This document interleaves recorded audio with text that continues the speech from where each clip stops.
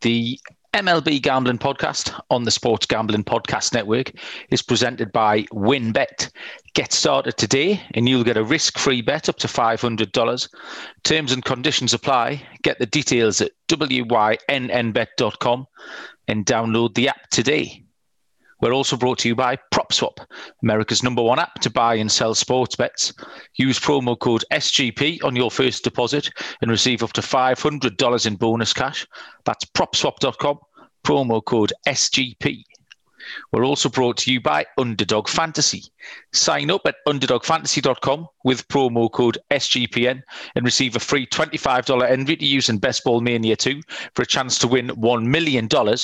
And make sure to tune into Draft Day on the 13th of July, where Ryan Kramer will attempt to draft for 24 hours straight.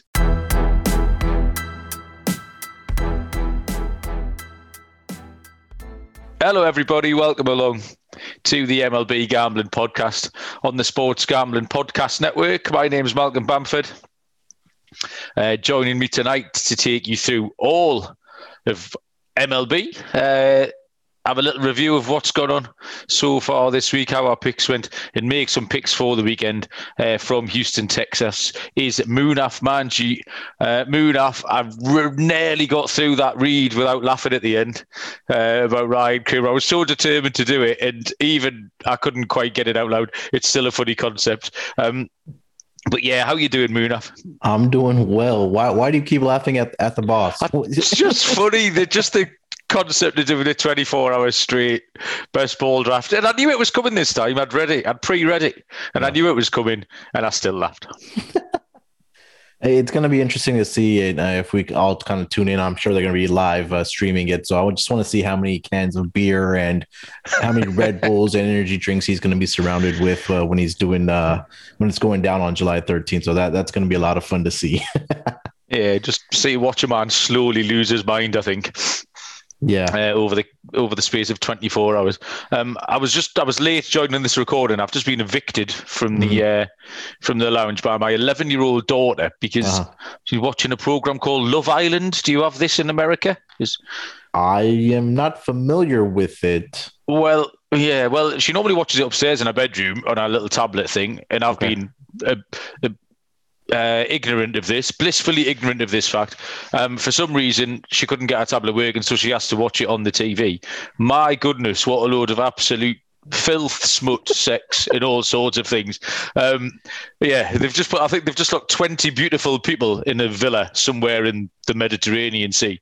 10 beautiful men and 10 beautiful women who are all parading around in bikinis. It's a maybe Jersey Shore type thing. Okay. Yeah, but it's very heavy on the bikinis, the cleavage, the six packs, the snogging. Snogging, kissing. Do you have snogging in America? I don't know. Yeah, and I've just sat with my eyes on Stokes as my 11-year-old daughter watches this like it's the most natural thing in the world. So I've excused myself and I'm in the office now. But yeah, that was an eye-opener for me, Munaf. Whatever happened to reading books and going outside in the yard and playing? I mean, I guess we don't do. I guess we did that when we were younger, but now it's all about the technology, right? Well, yeah, it was more about the cleavage, I think, was the issue. But we certainly didn't have that in my day, Munaf, that I can remember. That wasn't a thing. Ditto, sir. Ditto. Yeah, so it's been a fun week. We normally have a little bit of football chat. England made it into the final last night, Munaf. Yeah. Were you nervous? Well, talk us through it. I know because you're over there, you're getting all the action. So talk us through it. Yeah, it's been an odd one because, like I say, I have an odd relationship with the England football team. So I'm not going to jump on the bandwagon now because I always say I support one terrible team in Newcastle. Why would you add another terrible team in England to support? So, but this time round, it's been good fun. Plus, my boy's at an age where he's really enjoying all the games. He's 9 years old. Okay. And it's the first time we've reached the major final since the World Cup in 1966. So I'm trying to explain to him, this doesn't happen all the time. It doesn't happen every 4 years. It might not happen in your lifetime again.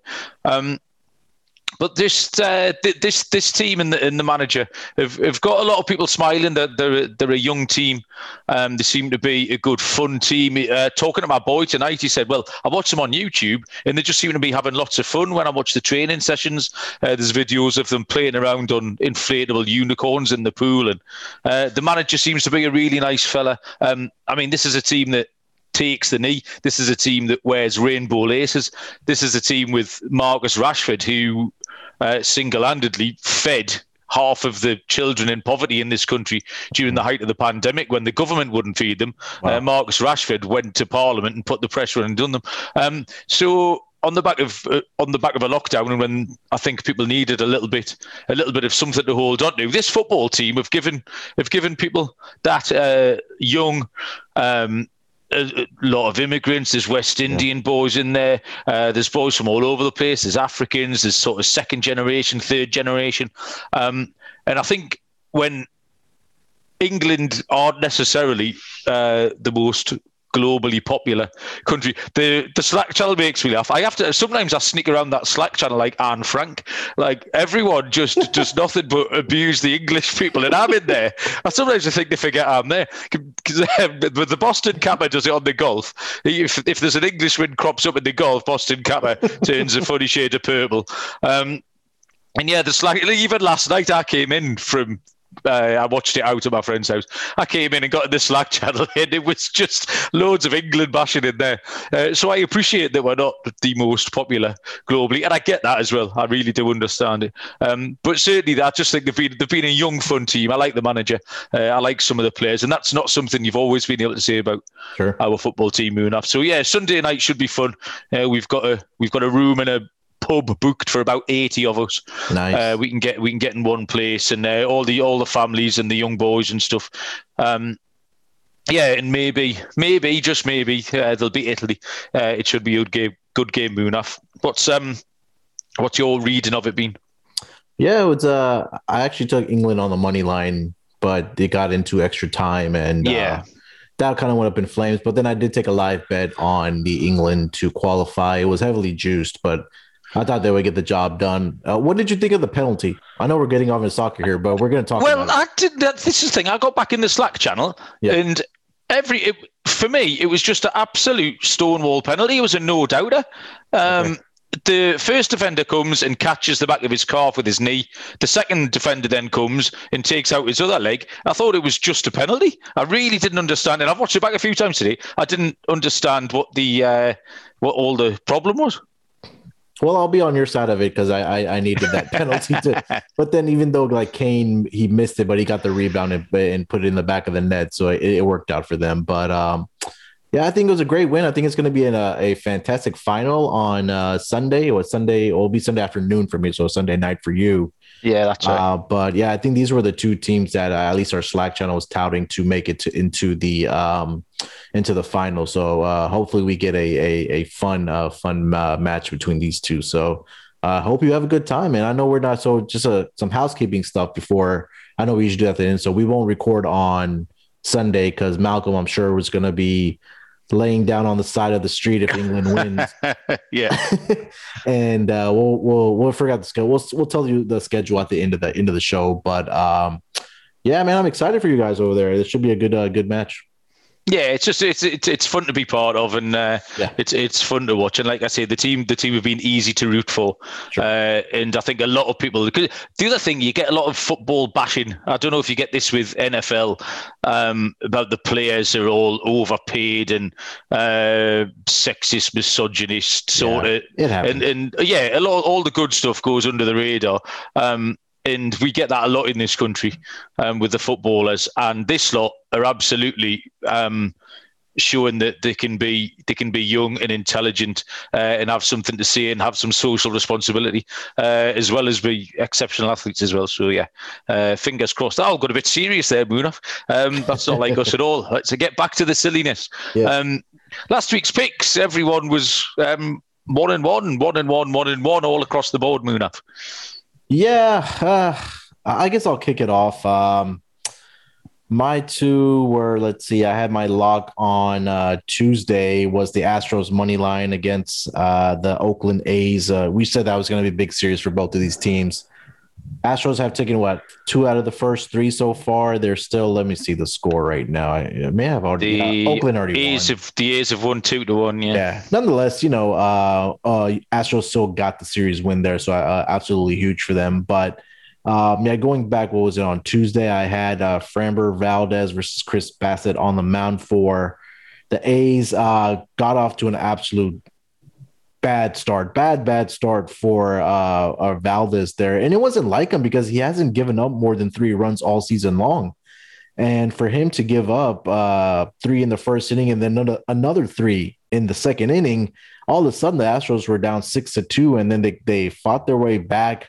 Got some big home runs from Yordan Alvarez. He hit a 3-run home run in the 5th. Altuve, 2-run RBI single in the 6th inning, and then they tacked on 1 more. So the offense really carried them that game. Fortunate to get that win. I think the bad luck one for me was that same night. I had the Reds money line. So disclaimer, I honestly thought that they were going to be an underdog, but they came out a heavy favorite. That tickled me when you messaged me and said, my underdog is -155. Yeah. And you hit the nail on the head because the pitcher, we said Kris Bubic. Yes, it was. Yeah, I had a little flex to myself when that was announced. Yeah, so anytime he was going to be on the mound that he was going to be an underdog for sure because of the shitty season he's having. But it's one of those things that Castillo, we talked about, had turned it around this season for them. And I'm trying to find the box score here. I don't know why he might. Okay, there we go. I found it. I got it. So it was 5-1 headed into the bottom of the 8th. Okay, let me see. Where are they? Cincinnati. Okay, there it is. Okay. Oh, should have been more prepared. Okay. So it was 6-1 heading into the 8th inning. So it was a double whammy for me because I also took the over in this game. So it was either going to be a Reds money line win for me or the over. So Luis Castillo, 7 innings, 3 hits, 1 earned around. It seems like he's turned it around, since the beginning of the season. And then here comes the shitty bullpen of the Reds that decide to give up 6 runs in the 8th and 9th inning, 4 in the bottom of the 9th, and chalk that one up as a loss for me. So, I think we've all had the bullpen that's kind of melted for us, and I think it was my turn for one of these bullpens screw up a pick for me. So I took the bite on Tuesday night. So I went 1-1 on those picks. Yeah, I think maybe you could reasonably have expected to go 1-1, but the other way around, having right. Yeah, Valdez giving up those 6 runs, and then the Reds being 6-1 up. So yeah, you should have got it the other way around, really. But that was one of those things. Funnily enough, I was going to bring up something about the Reds in a little while. This is going to make you feel a little bit better because we can mention it now. They've won 6 of their last 7 games. Okay. In which they've come from behind in all of them. So the one game they haven't moved off is this one. So well done, you. You managed to. There we go. You managed to book all the trends all at once there. Excellent work. This is what we're here for. Yeah, my 2 both went on Monday night. The lock I took was Dylan Cease and the Chicago White Sox. Mm-hmm. And then this was the talk of the Slack channel. This was the talk of baseball Twitter. A lot of the smart money was on Dylan Cease. He was facing off against Bailey Ober of the Minnesota Twins, and all the sharps were on it, but it just never really panned out. I get up, I've said before, I watch the highlights in the morning, and you put on MLB highlights, and normally you can get, within about 10 seconds, you get a sense of what's happening. Right. And if they show a picture warming up, and they say, oh, this is Bailey Ober, he's lost 4 in a row, whatever. That picture is then going on to do something. And the first thing they showed was Bailey Ober warming up. And I was like, oh, shit, he's like, this means he's about to do something spectacular. And sure enough, he went and pitched 5 scoreless, I think. But yeah, Dylan Cease gave up 3 runs. So they were never really... The White Sox got 4 runs back in the 7th, but ended up going down 8-5. But yeah, that was a loser right out of the gate. However, I saved my bacon with my lock, which was a great price. It was a 140. My dog, sorry, it was a 140 dog, which were the Miami Marlins to win at the Dodgers. Yep. On Monday night, the Dodgers scored 2 in the third, but then Miami back with 3. Miami went 4-2 up, and then the Dodgers tied it up in the 8th. But the catcher hit a home run. Maybe was it Jorge Alfaro? I think maybe yes, sir. Hit a home run in the bottom of the the 8th, and Miami held on there for a 5-4 win. So Locke went down, and rightly so. But my dog won, so a little bit of profit across the two games there if we were playing even stakes.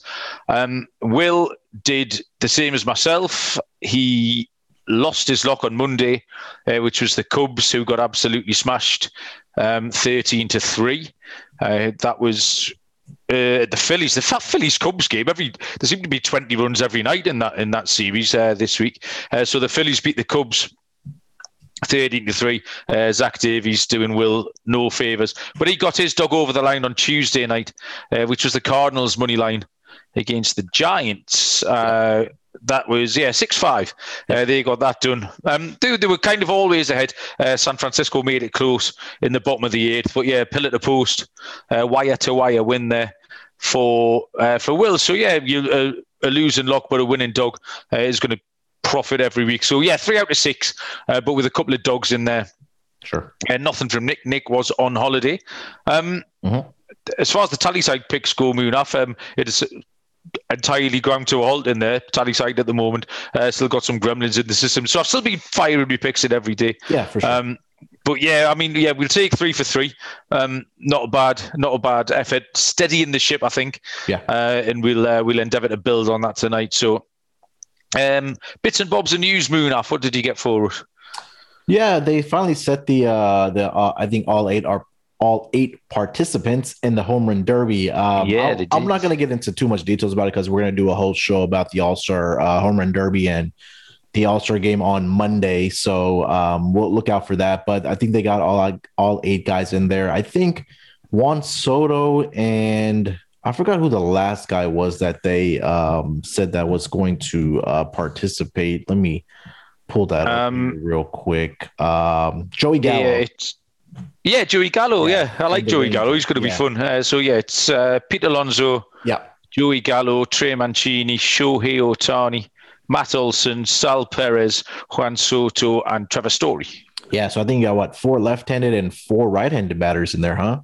Like it? I think so. So that's going to be fun to see, especially in Coors Field, like we've talked about. So we're going to do a whole show on that on Monday, and I'm sure there'll be betting odds out there for that, and we'll get in depth about that on Monday. So I was glad to see that that was said. And then 2 notable guys, I think that won't be participating in the All-Star game is going to be Jacob deGrom and Carlos Correa of the Astros.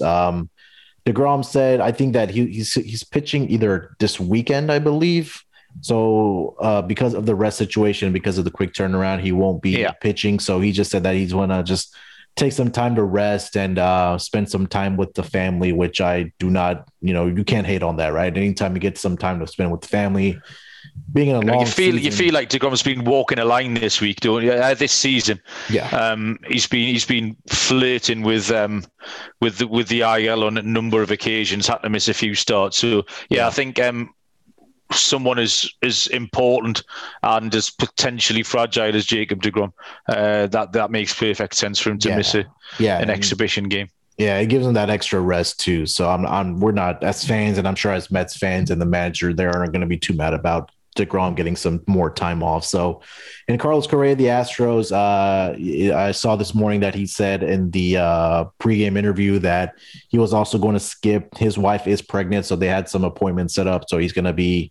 there with his wife to attend those appointments. So not mad about that. Also, in the contract here, he's having a fantastic season so far for the Astros.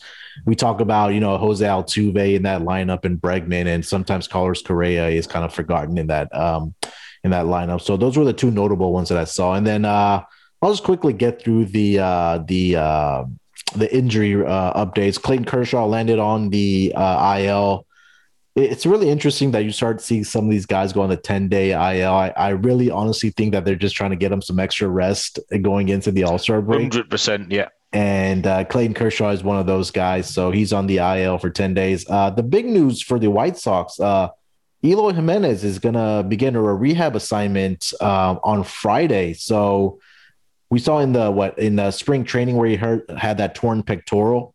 Yeah. So he's going to start rehab assignments. Should be expecting him back maybe in the next week or two. And then they lost another player, Yasmani Grandal, out 4 to 6 weeks with a torn tendon in his left knee.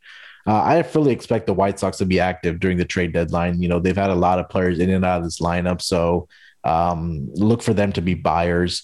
Anthony Rendon of the Angels, 10-day IL, left hamstring strain. And then John Means, our guy that we were backing early in the season, he's near a return. I believe he starts some rehab assignments coming into this weekend and then early next week. So the Orioles should be getting their best starting pitcher back. And then you want to get to the Sonny Gray stuff? I didn't see this. This was just one of the things that I was going to say it tickled me, but in light of the story, that's probably the wrong turn of phrase to use. He didn't start very well in his pitching matchup the other day. So he just said he went to the clubhouse and just got completely naked.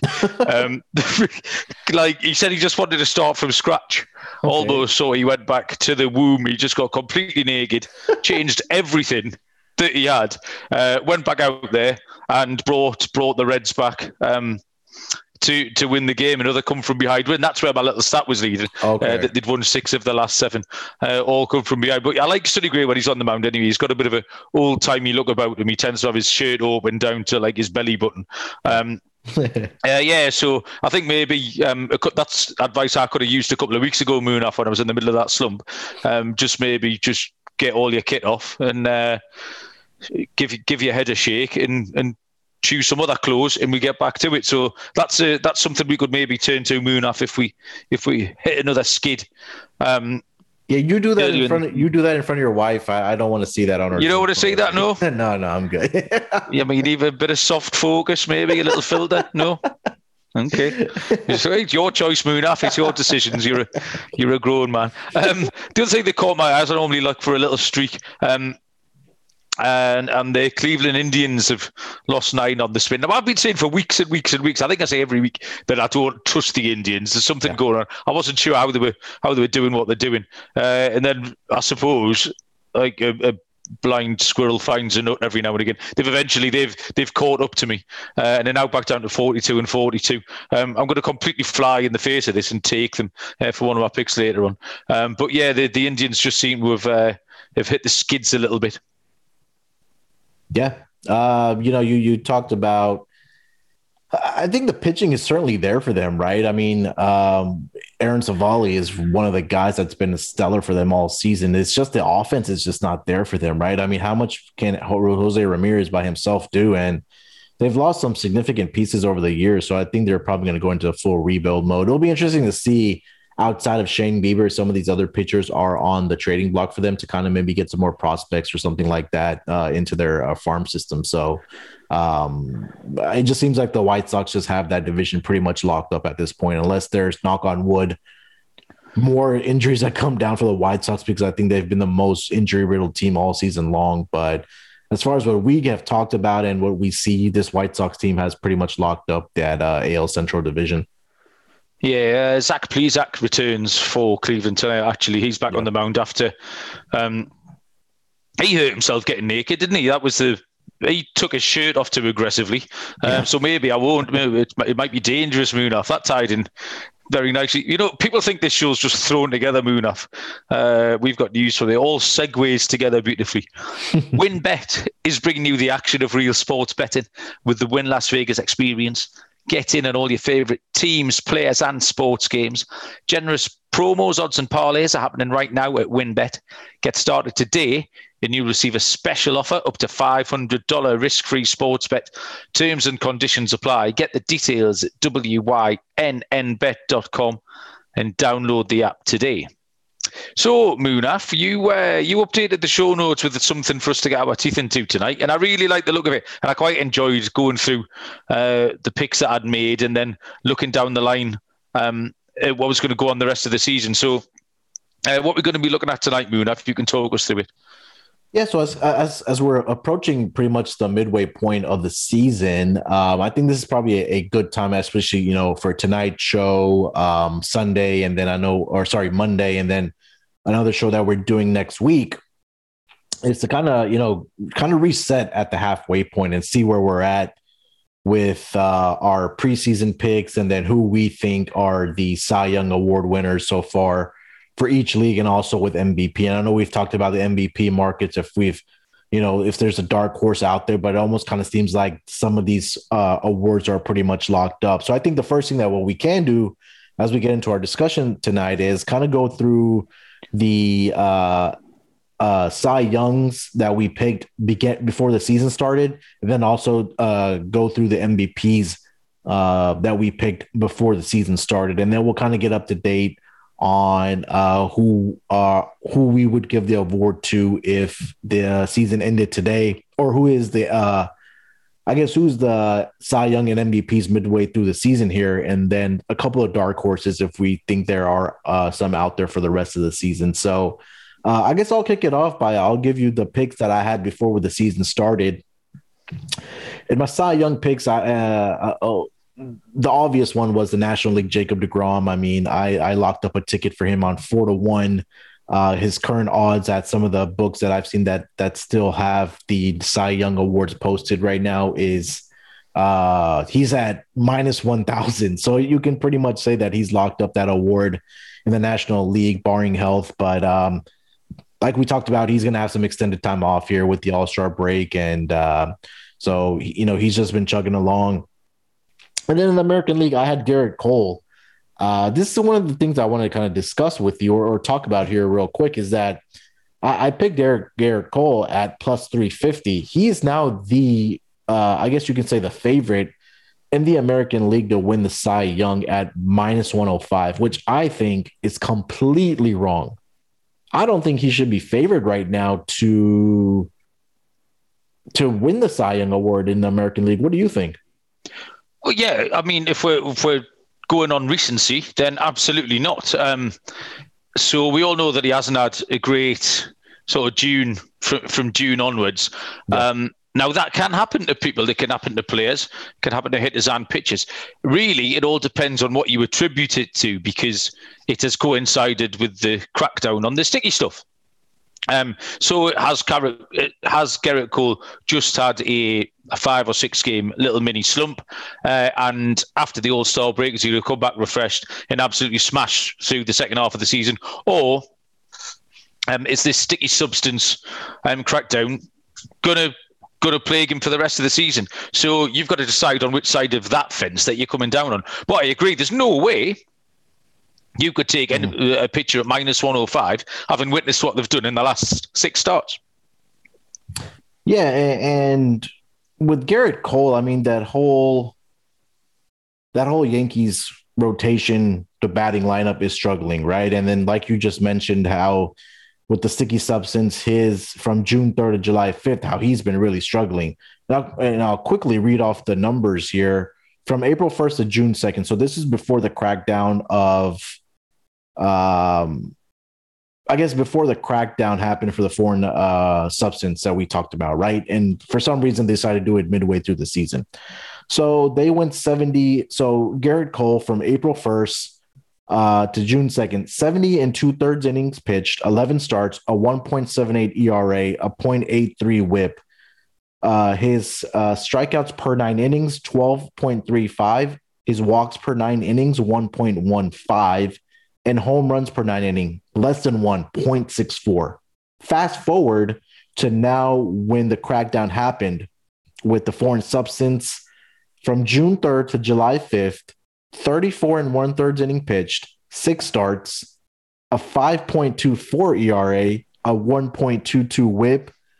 His strikeouts per 9 innings down 9.96. His walks per 9 innings up 2.88, and home runs per 9 innings, 2.62. So that's almost, 4 times more the home runs that he's given up. So if this is going to continue, for Garrett Cole, I think that that door is open for someone outside of Garrett Cole to win that Cy Young. And I think this was a great another discussion point, a discussion within the discussion that we're having tonight. Yeah, couldn't agree with you more. Absolutely nailed on. Like I say, I can't imagine there's anybody, maybe Yankees fans, would be taking that that minus 105, because how could you? I mean, there's just nothing for it whatsoever. And obviously, what that does, we've talked about how one team being short or one player being a short price can make the market for all the other players that you fancy. So yeah, there's just absolutely no way. So your two Cy Young picks, my two Cy Young picks pre-season. Now, you didn't have to be up all night to land on Jacob deGrom. However, I've got him down at 3-1. You picked him up at 4-1. Yeah. But in hindsight, that is now a wonderful price. I mean, that sometimes we've said there's good chalk and bad chalk. And that 3-1 about Jacob deGrom, which you've said now is what, minus 10,000 or something like that. Looks, him health permitting, that looks like it's already over the line. Me AL pick was Nathan Eovaldi at 40-1. Now Eovaldi, he's still round about the same price, so it hasn't been a terrible pick. I think in our little war table that we frequently reference, he's kind of, where's he sitting? He's sitting second, actually, behind a guy I know that you like, Carlos Rodon. 3.4 war to 3.6, and then it's a huge big jump down to Garrett Cole sitting third at 2.8, and then you've got Glasnow who's injured, and then the other two players who are single figure odds, which are Lance Lynn and Shane Bieber. So I took Eovaldi. I'd stick with Eovaldi.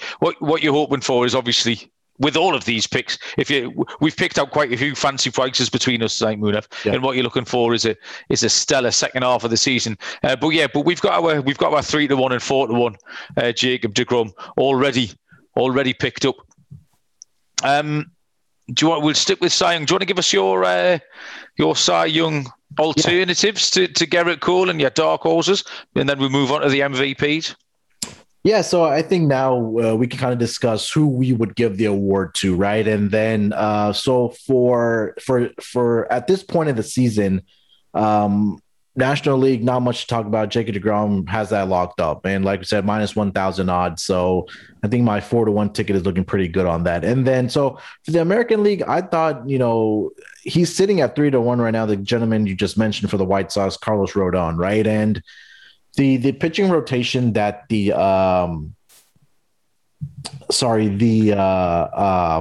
White Sox have with Lance Lynn, Carlos Rodon, Lucas Giolito, I think going back to the beginning of the season, at least for myself, I don't know about you, what I thought that Lucas Giolito would be a second favorite Cy Young right now, right? And we didn't see Carlos Rodon coming, so he's just put up absolutely fantastic numbers so far this season. I mean, I think the numbers speak for themselves. A left-handed guy, a team that's first place in their division. Sometimes that's kind of what we look at with a guy that's, a front runner for Cy Young, unless you're putting up numbers like Jacob deGrom does every single year. And quickly, I'll just trying to get his numbers here real quick for Carlos Rodon. Yeah, so he's 7-3. A 2.31 ERA. He's pitched about 90 innings, 60 hits, 23 earned runs. I mean, I think he's number 2 in WAR. No, let me see. He's number 1 in WAR. Yeah. So I mean, I think that's my guy who I would give it the award out to. He's still floating out there. You can find some 3-1, but that would be my pick right now as an American League Cy Young winner midway through the season. Yeah, he came from, you say, absolutely out of nowhere. I think partly because of the names that were at the top of that White Sox rotation when we came into the season. I looked at there was a couple of guys that I liked. Like I say, I would stick with the Eovaldi because he's a similar price, so he's having the kind of season we expected. but I do think the potential there. The one There's one player that I do have a bit of a fondness for, and like I said, we're going to throw out some huge prices here.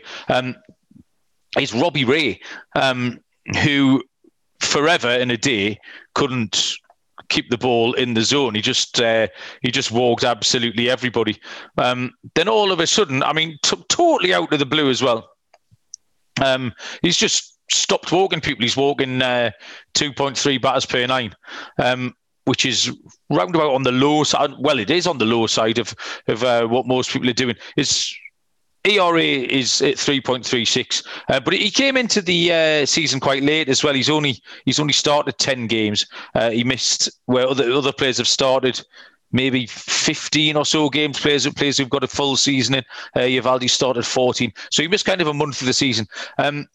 Like I said earlier on, to get any of these players close, these big prices, is you need their team to go on an absolute tear. So you need the Toronto Blue Jays to sort of rifle through the second half of the season, which they could do. They've just got George Springer back. He helps a lot. So, yeah, Robbie Ray at a big price here. He's round about 100 to 1. So I'm going to stick with Nathan Eovaldi, but also put up Robbie Ray as well. The National League, Munaf, anyone who stood out who could possibly challenge? I think the only guy that kind of makes sense for us might be Zach Wheeler, or at least for me, would be Zach Wheeler at 18 to 1. A guy again, but we talk about how they have to be doing well in the division for this guy to get the award. Sometimes that's not really necessarily the case, but if you have just absolutely stellar numbers, like we saw with Trevor Bauer last season, where he won the Cy Young with the Reds. They didn't make the playoffs, but his numbers were just absolutely fantastic. So for me, I think Zach Wheeler was that guy. The wins aren't there for him, 6-5, but he has a 2.26 ERA, 13 quality starts. I think he's pitched the most innings in the National League at 119. He's only given up 90 hits, 7 home runs. He's only given up. So, and he's up there in WAR also. And I know that's a stat that we love talking about that one of these guys, some of these guys that win the awards, they're always up there in wins above replacement. So I think that, and I think Kevin Gausman, probably the two guys that honestly, that makes sense. For me, I think that a guy from the Dodgers rotation probably won't win the award because they have so many great starting pitchers that if you look at their rotation from top to bottom, they have 4 guys in that lineup that maybe if they were on any other team that might be in consideration for that award. But for me, I think, Jacob deGrom has this locked up, but the only other guy that I would probably consider was the 2 guys that I just said was Zach Wheeler at 18 to 1, then Kevin Gausman.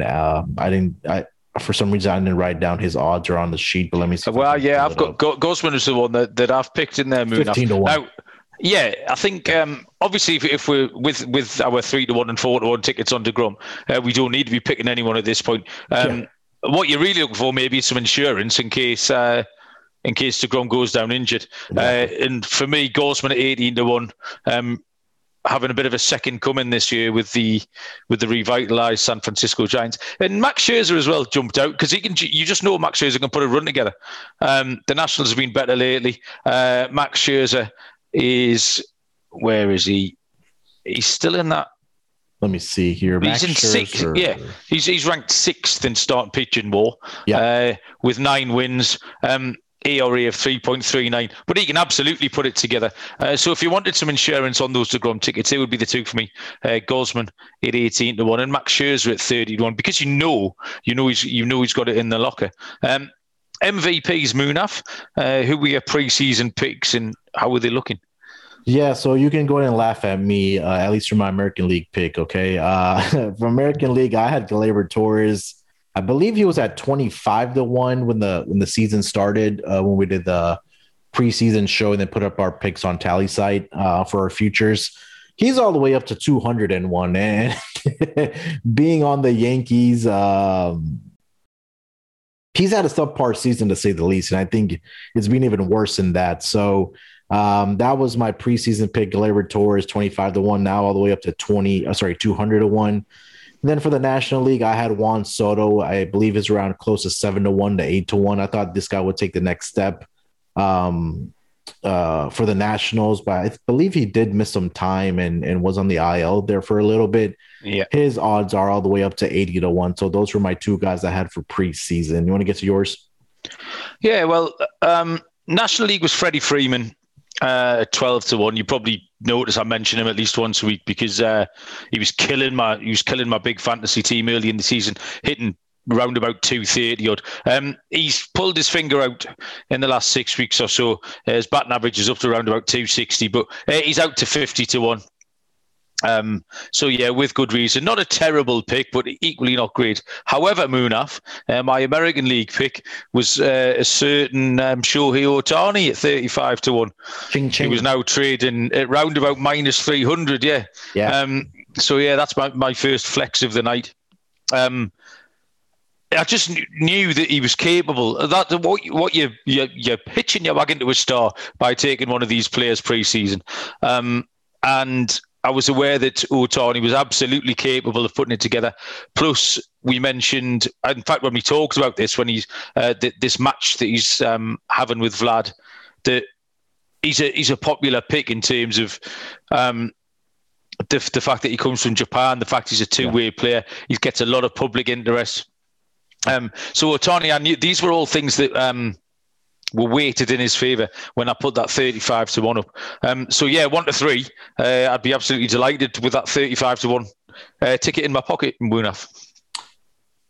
Did you actually got down money on that Ohtani one? On 35 I have a small investment. Nothing fancy. It's not going to change me, Munaf. It's not going to change my life. But yeah, it might buy a few beers. There we go. At least you got something down on that, and I'm kicking myself for not betting that either, because it all made sense at the beginning of the year when we talked about it, and now for him to be the prohibitive favorite, at least in the American League, around what you said 3-1. I'm seeing about a 3-1 for him. So, he's been on an absolute tear with his bat. 32 home runs, 69 RBI. I believe he's up there, and also in WAR. We're hoping that his batting average comes up a little bit, but 279 is not something to be upset about. I think if you can get up to maybe a 285, 290 by the end of the season, he's going to be able to lock up that MVP for sure. Maybe get into Jacob deGrom, Cy Young price if he continues to do what he's doing. So.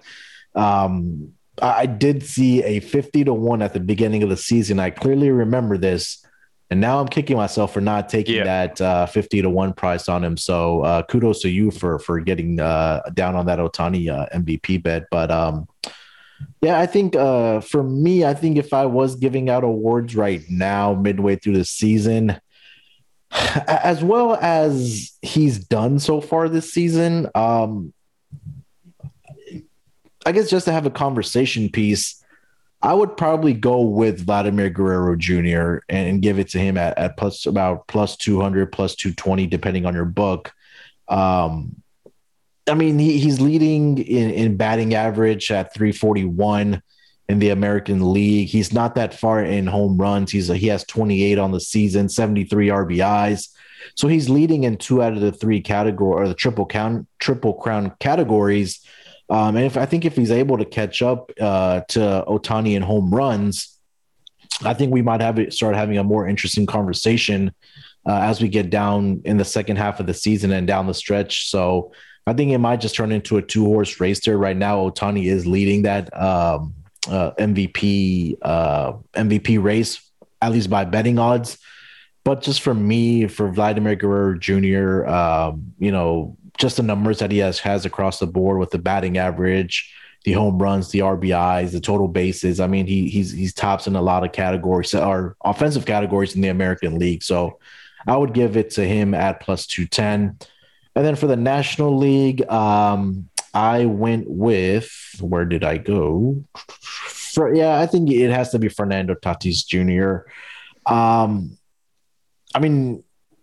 I think the numbers speak for himself. San Diego is a great team. This guy is just electric. We've talked about it all season long, where he can come up at any at bat and hit one out of the ballpark. I really didn't see somebody else. I know we're going to give our dark horses in a second, but between, I think, DeGrom, I don't think that he'll win the MVP. He'll get Cy Young for sure, but we talked about a while back when we were talking about pitchers that win the that was your MVP. Bob Gibson guess, wasn't it? 1968, I think. And you said the last one was Clayton Kershaw, right? That's won the MVP. So it's not that popular for pitchers to win the MVP. Obviously, Cy Young for sure he'll win, but I think for me, I would give it to Fernando Tatis Jr. of the San Diego Padres. Yeah, I think Tatis is similar to Shohei in that there's two parts to it. A, it's what he's doing, but B, also how he's doing it. And it's fun to watch. And not that Vlad isn't. Vlad seems to be a really nice young man as well. And he's quite flashy and he's got a strong look. But Shohei Ohtani and Fernando Tatis almost have this sort of comic book quality about them. They've got really strong looks.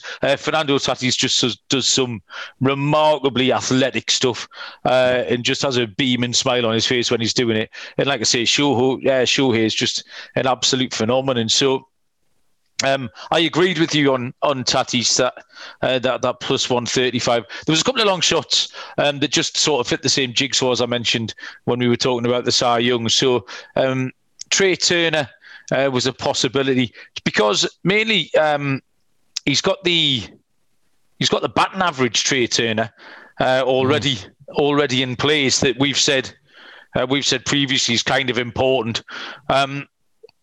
and the other one was Pete Alonso.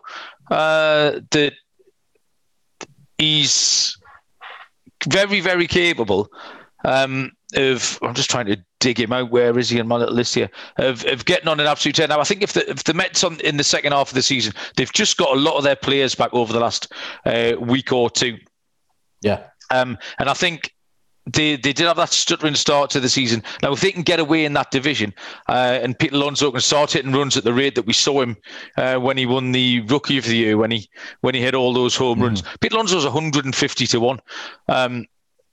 So if he can get on a Kyle Schwarber-like home run streak, Pete Alonso could get into the picture. But again, you're talking if the top boys go down with injuries. So if you look for some insurance just a $5 or a $10 on something.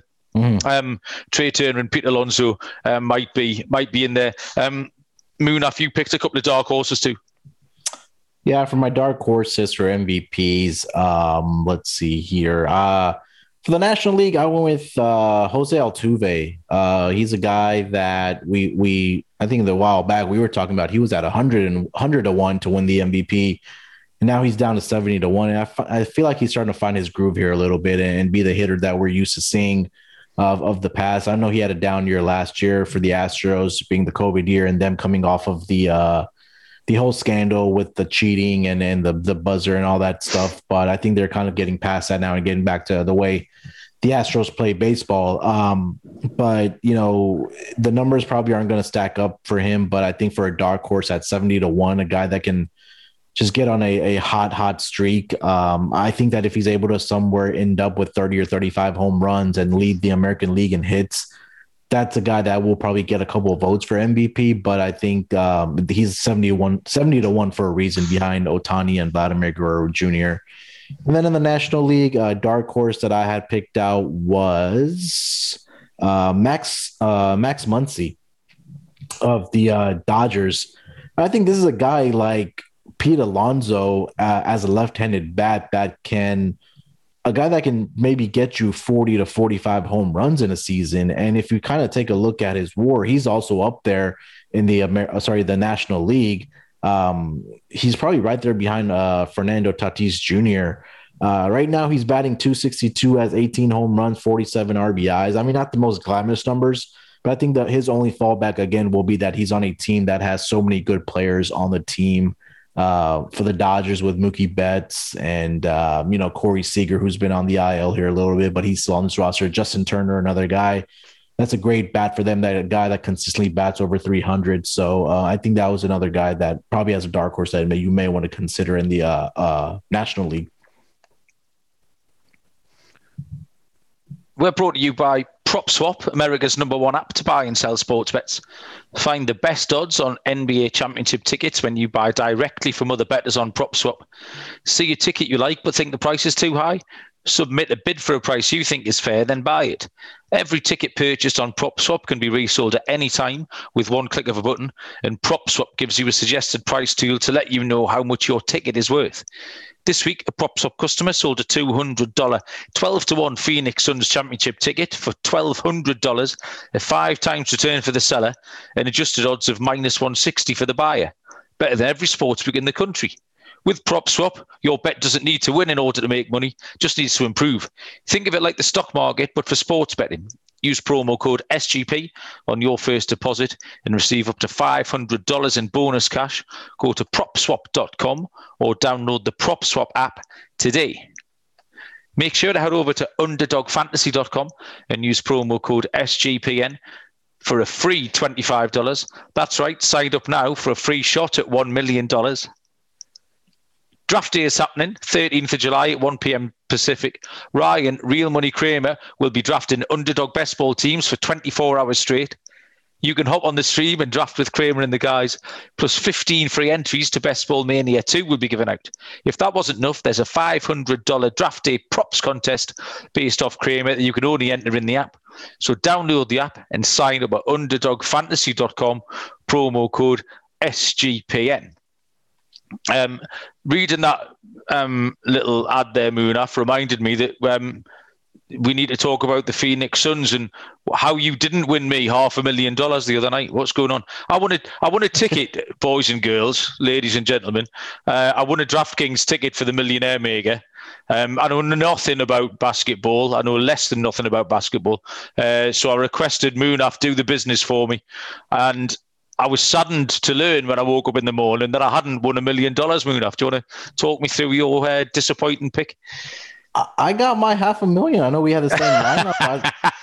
You messaged me in the morning and said you didn't get in your account yet. I said they're probably still converting it over to euros, and maybe that's the case. We might have to revisit that after Sunday. I don't know if they're still working through the Federal Bank Reserve System or what's going on there. So you might want to double check that again. No, checks in the post. Yeah. Yeah. It got tricky because the lineup that I put out and I also sent to you it was before the best player of the Bucks was announced in. He was battling an injury, and he didn't play for the last 2 games of the previous series. So they weren't sure if he was going to play or not. So magically, or apparently he was in for game 1, and I didn't get time to change in my lineup for game 1. So apologies to you for not getting you the $500,000. I'll try to do better next time.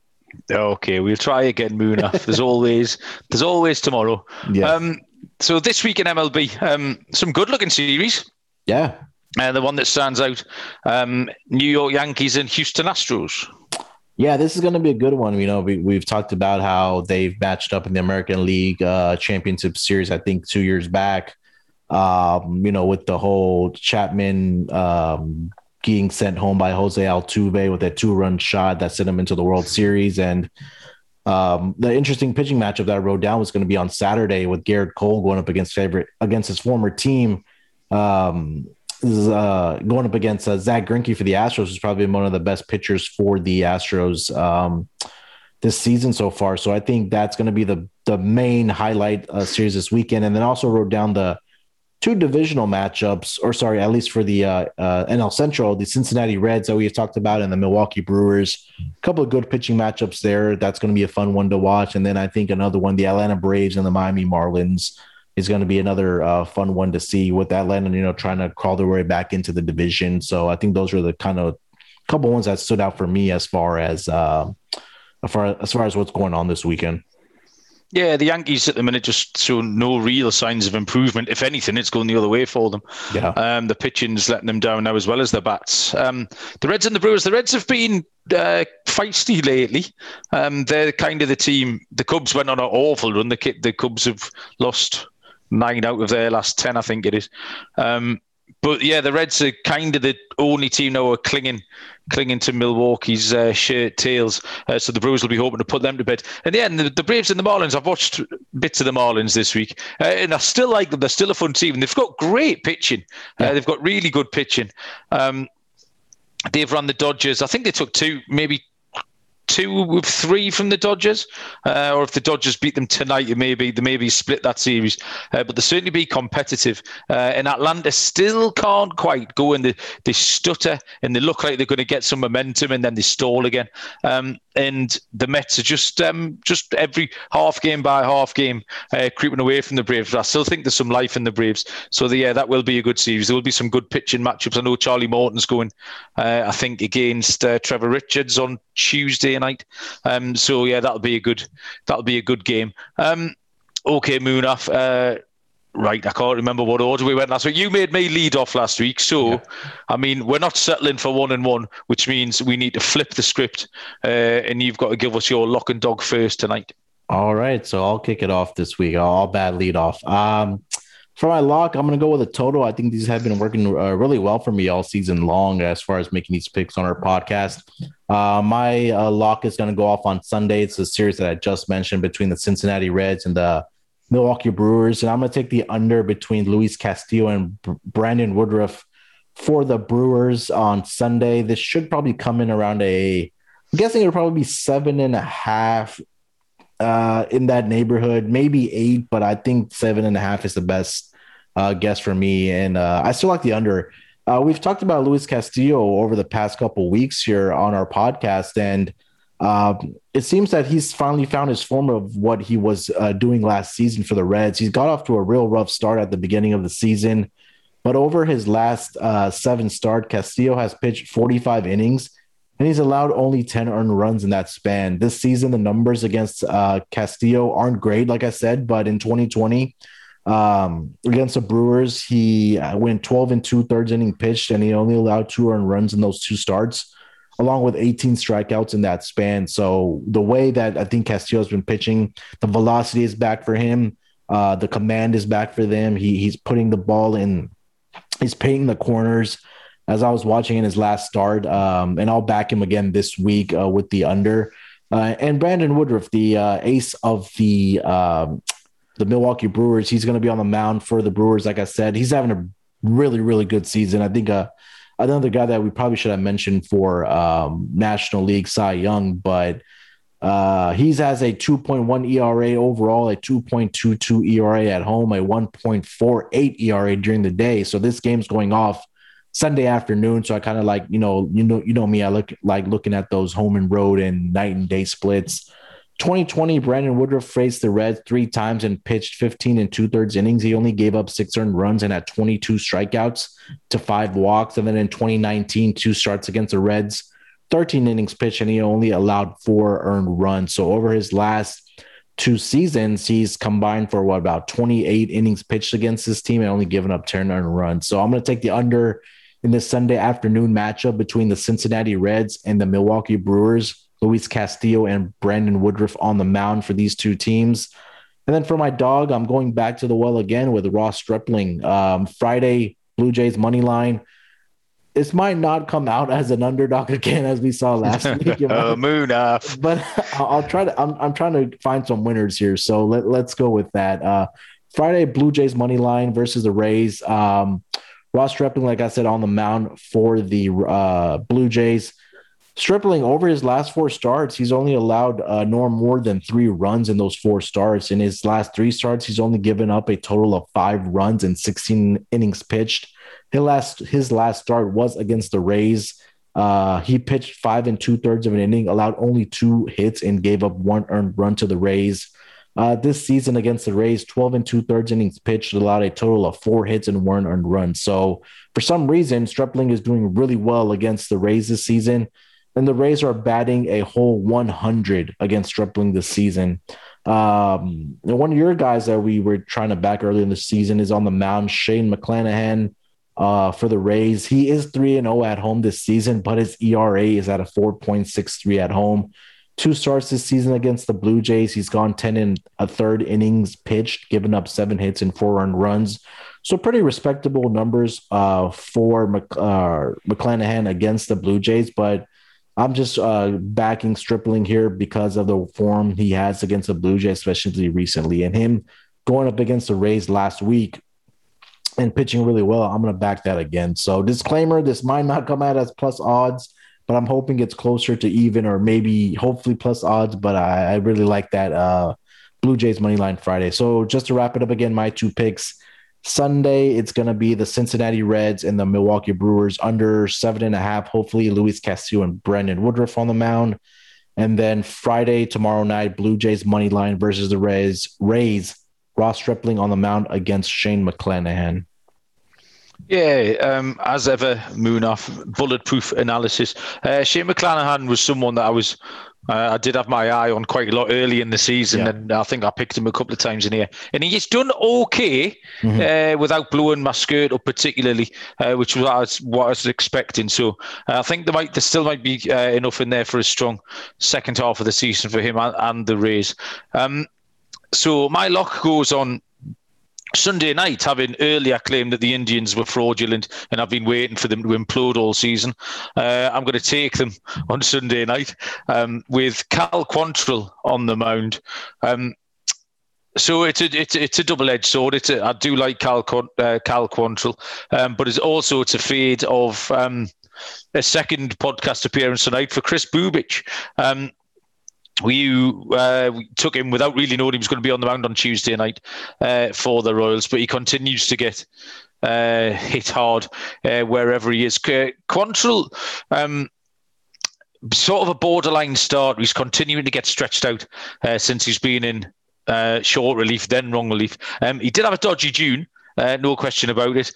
His last start was better, however, against the Astros. He gave up 5 earned runs, but only on 6 hits. It could easily have been sort of two earned runs. And he's one of these, for me, that passes the eye test. And some of the underlying metrics tell me that there's better to come from Quantrill. Kris Bubic will give him a big chance as well. His junior ERA was over 9. He's given up 5 earned runs in both his July starts so far. And another stat that helps nudge me in this direction is that in divisional matchups this year, Cleveland are 27-16, where Kansas are 17-24. So both of those things nudge me towards Cal Quantrill and the Indians over Kris Bubic and the Royals on Sunday. My dog, for the second week running, I'm going to fade the Dodgers. I'm taking Merrill Kelly and the Arizona Diamondbacks on Sunday night against the Dodgers and Tony Gonsolin. Merrill Kelly is without doubt the stud pitcher on Arizona. Now that's not saying much, but he's a very solid guy. He's had a June ERA of exactly 4 with a 2-1 record, and so far in July he's 1-0.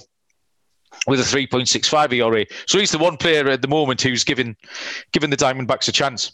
Tony Gonsolin, again, he's getting himself stretched out slowly as well. He didn't get out of the 4th inning any time in June. He did manage 5 innings last time out. But I just noticed his whip was high as well. His whip's sitting at 1.54.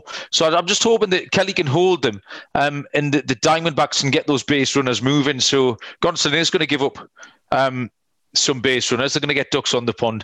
And I do expect the Diamondbacks to get better.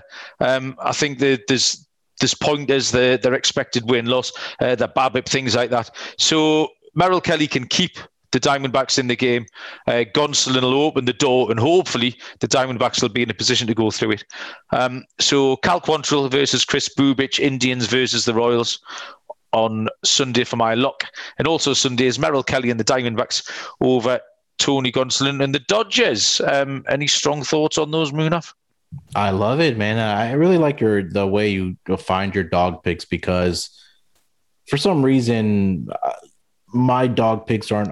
Your dog picks are all favourites, Munaf. That's a small issue, but carry on. No, but I think we were in lockstep last week when I mentioned that I was looking at fading Walker Buehler on the road last week, but I couldn't really find anything that stuck out. But you hit the nail on the head. So, sometimes when we're trying to find these locks, they might be juicy, but You've been doing an absolutely fantastic job of finding these plus money dogs. And I remember, I think what it was beginning of the season, or maybe our first couple episodes where you had the plus 200 dog for us. So we're looking at a good week this week. Hopefully, I know Nick is still on vacation, and I know Will's been busy with work. So didn't have picks from those guys this week, but we'll be back on the train with them. Hopefully, starting next week after the All-Star break. So no picks from them this week. But other than that, what else? Do we have anything else to talk about? No, I think we're all ready just to start building up for the football final on Sunday night. Munaf, all eyes on Wembley Stadium from here on in. Yeah, so I we're gonna take a break on. We're not gonna record on Sunday for overnight release. So if Malcolm is probably going to be either drunk on the side of a street because England won, or he's gonna be maybe in jail. He beat up somebody that England lost. So might have to send out a check from SGPN to bail him out if that's the case.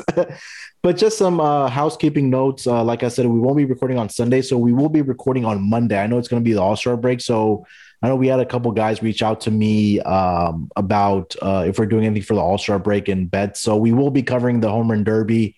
Like I said at the beginning of this episode, we'll have a full breakdown of who we think is going to win, and I'm sure there's going to be odds out there for who's going to win the Derby. And then we'll also get into the All-Star game here a little bit and give out bets for the game, and then the MVP for the All-Star game also. And then we'll also cover some betting trends from the mid-season update, and we'll talk about the most profitable teams and profitable pitchers. And then I believe we're going to do it on Tuesday with Nick and Will. We're going to get the guys back on. We'll have a full first half season reaction of what we've seen so far this season, biggest surprise team, the most disappointing team. And then we'll do a second half preview of the MLB season and teams to look out for, and any big things that we want to, one big thing to look out for. So pretty good 2 episodes that we have lined up for this coming week and then start of next week. So I'm excited, man. Yeah, absolutely. And yeah, I know you've got loads of ideas for this break next week. So I was smiling when I was reading them earlier on. Looking forward to getting stuck into that. Loads of stuff going on over at SGPN. As always, subscribe to the Apple Podcast. Leave, rate, and review. It's really important to help us keep going. Loads of content. I know Munaf's been churning out the basketball stuff, which we're into the NBA Finals there. Yeah. Just today, I put up a little horse racing piece. There's a couple of good races on Saturday night at Belmont. The Belmont Derby and the Belmont Oaks, both Grade 1 races on Saturday with the international field. So I've given you the winners of both of those, so you don't have to worry about it. Just go and read the article, and the 2 winners are listed in there. And the football season is ramping up at a rapid pace. Yeah. There's content coming out all the time. So whether you're a fantasy player or a bettor, or you just want entertained by Sean and Ryan and the boys, SGPN is absolutely the place to be. Yeah, like you just mentioned, there's so much content coming out this month. You hit the nail on everything with football coming up.